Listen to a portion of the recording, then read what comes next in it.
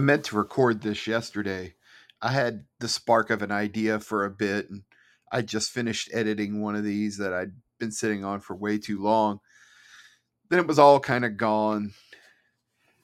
Yesterday was Pink Shirt Day, February 28th, in support of bullying awareness. I found out about it too late in order to get a pink shirt of my own to wear this year. I've added it to my personal calendar for next year, though. It's really important to me. I talked about bullying on here not long ago and how I was dealing with the stuff that had affected me the most. I'm working on this really super deep dive on seventh grade and what it was like for me. Honestly, I think it could turn into an interesting form of serial entertainment. Like maybe I could get some of that sweet Netflix cheddar for some of my emotional torment. You know, I tend to go through these different phases as I talk to others about what's going on with me mentally. Honestly, the more I talk about these changes, the more I hear from other people who've listened even once, the better I feel. It's really cool to connect with someone even just for a second or two. There have been times where I've been observably over the moon about all this. This ebullience, if you will, prompted a conversation with one of the trickier people I have to deal with regularly, who was kind of playfully jabbing at me that I was starting to sound like an extrovert. That's a weird nit to pick with me because no, just because I'm positive and doing things to challenge myself in no way means I'm extroverted all of a sudden. I mean, just yesterday I was put in a work social situation and I kind of panicked and bailed. I knew the names of two people there and that was it. There's no other common ground. After about 10 minutes, man, I could just feel everything shutting down. Now, the good news for me is that I don't get all pasty and sweaty like I used to. But the voice in my head making me feel abnormal in a room full of so called normal people can be just as loud. I realize it's not that I want to be like them. I want to find out how to make them accept me for me, not for any other reason. I want to come back to this. Part of this is I suck at frivolous conversations. My lack of interest is pretty obvious pretty early on. I know I wear that exhaustion in my expression. At some point, I start to feel insecure, and that's pretty much curtains for me. It's probably why I had trouble dating, honestly, because there's inevitably small talk, and if one person doesn't seem interested, when in fact they are interested, just unsure of what to say, it also explains why I tended to date nerds. I've started to realize that a lot of my extreme social awkwardness is that I need a home base, either a person I can talk to easily or a guaranteed seat somewhere that I can go and be quiet if things just get way too tough. If there are nerds present, that helps a whole lot. Not just computer nerds either, car nerds or trivia nerds or music nerds, any subject we can explore at length, except for fantasy nerds. I That's a whole different thing. Look, nerds are not a guarantee, but it really improves the odds. But without that home base, I'm lost, and that lost quickly turns into grumpy because I just want to go someplace safe. You know, it's funny how impactful even small words can be, how your audience is going to hear them, how and perhaps respond themselves. I was in a super bad place not long ago, a situation where the only logical conclusion for me to be happy was to leave. I said something I thought was frivolous, but it landed very poorly, alarmingly poorly. I don't like that version of me. He's a selfish prick. I thought a lot about that night and how differently I would have felt if I had that home base. I mean, I was with the most important people there are to me. What could I have been missing? That version of me is insanely introverted. I don't want anyone seeing me. It takes a lot for me to hold back my natural reaction because something in my brain realizes I'm going about to cross a bridge too far. I mean, these are people I care about deeply. Why is that there? Why is this hate in me? Why is it in my personality? My depression seems to be related to this present. When I keep it at bay, it's like breathing different air. Things are clear, things are feel right. Managing whatever this has been a motherfucker though. I know I'm not alone. I found some other podcasts focus on mental health, and I'm trying to find the best way to get an easy reference out there for others.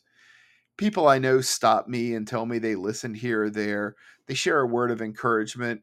And as an introvert, man, that helps a lot because they're breaking the ice, not me. Look, we all have mental health. We all have brains, right? I don't know anyone else's story. I do these podcasts to share the tiny little parts of stories that I'm comfortable sharing. I'll never call anyone by name with any kind of negative connotation to it.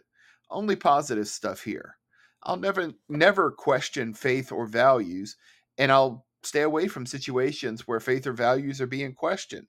None of that matters. We all need to do more work on ourselves. I need to spend more 10-minute sessions thinking about nothing except my breathing. I need to get out there and get comfortable being in society again. It's like Rip Van Winkle's. Seriously. I saw a video of a stadium concert recently, and honestly, it felt weird seeing so many people together. I was at stadium concerts. I was 8 feet from the Scorpions at RFK for fuck's sakes, with a complete stranger on my shoulder. Jesus Christ, I'm old. I'd be front row at Joshua Ray Walker, no doubt there. Michael Cleveland too. The thought of a stadium, even though I've been to several of them since the pandemic, freaks me out mentally. Yet I went to an NHL game completely surrounded by people and I was okay. Except, and I don't know why, but I feel like I need to get to a safe place. I started to say I couldn't say why this is, but I figured it out. It sounds terrible. I can't deal with it when people mosey around aimlessly. Maybe all those years in retail completely traumatized me. I always joke that I'm a completely tactical shopper. I make a list for the grocery store every week. I try and stick to that list. I've got my reasons. I shop row by row, section by section as it's presented in the grocery store app. Very few deviations. I don't know why, but this brings me a sincere form of peace. There's a sense of order to it. And when someone is traipsing around trying to figure out which pasta sauce is better, I just want to grab a jar and run. Don't get me wrong. I, I'm not a jerk about it. Plus, I do leave some room for improvisation in my list. But there's a well defined skeleton of the types of food I'll be collecting and paying for. It's barely shopping at all. I just want to get the things I know I want and then go home. And my ability to perform this task in an aggressive time frame is an imperative to my happiness for some dopey reason. So no, I'm not really extroverted. I want to fly through that store so I don't have to interact with anyone else. And in crowds, especially moving crowds, I'm a wreck. Once I realized that there was room for everyone in that stadium to move around, and once I knew where the beer was and I had my home base, I was fine, man. No problem. I said something about what normal means a moment ago. I'm sure everyone considers me normal until they talk to me. I'm a lot better than I used to be. But remember what I said about small talk? I realize I just identified one problem. If I look disinterested, they'll think I'm disinterested, right? So, how do I get interested? And by the way, none of this constitutes me wanting to be an extrovert. I just want to deaden the pain, not change my personality altogether. I've changed a lot mentally over just the past few years. I've gone from this passionate nerd to this humble rookie to a firebrand to a helpless person just trying to hang on to the warrior I'm trying to be now. Yeah, I feel really good for the first time. Yet, I know I'm still an easy target for bullies. Oh, yeah, we were talking about Pink Shirt Day, weren't we? So that's why he writes these down in advance. My self confidence still needs a lot of work. If we're talking facts and I know the facts, there's no problem. You're going to get a fully engaged response from me.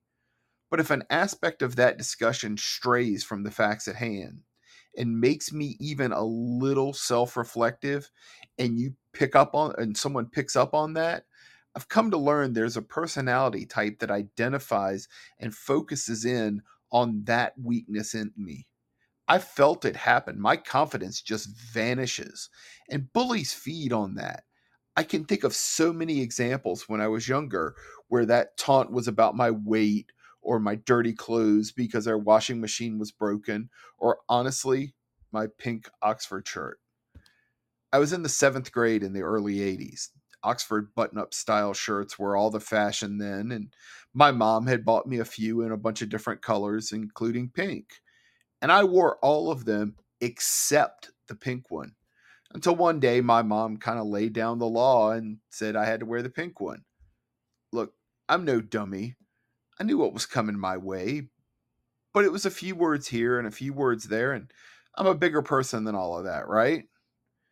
I'm telling you, my seventh grade year is a complicated melange of a story. Sometime mid morning that day, someone started calling me a particularly hurtful term. He knew it got to me. It may or may not have been Frankenberry, which suddenly hung this hard left when he replaced Franken with a homophobic term. It was seventh grade, man. None of us knew how to curse effectively just yet. Anyway, guys picking on my pink shirt, and I tried harder and harder to get away from him, which seemed to anger him to the point where he punched me in the face. I went to the nurse, who gave me an ice pack, and I returned to class. Nothing else happened. I don't even remember who that guy was. I mean, he chose to torment me for some reason, but not on a regular basis like other people did. But from that point forward, I refused to wear pink shirts. You can ask my mom, she'll back me up on this. I was talking to a work friend. He'd worn a pink shirt in support of bullying awareness yesterday. Yeah, buddy, I'm talking about you. Our experiences back in school were very similar, but for very different reasons. But I knew every single thing he was talking about: the taunting, the relentlessness of it all, how it was always one alpha presence surrounded by a bunch of enablers. There's a sense of humiliation in it all, like getting punched repeatedly is somehow your fault. Oh, fatty, if you weren't so fat. Honestly, we'd still beat the shit out of you, but we just find different reasons because you're the weird new kid with the pink shirt and we're insecure, but we won't say why either. I've got a story that comes from a place of torment and grief for me where there's a happy ending. That's pretty fucking badass if you ask me. Take care.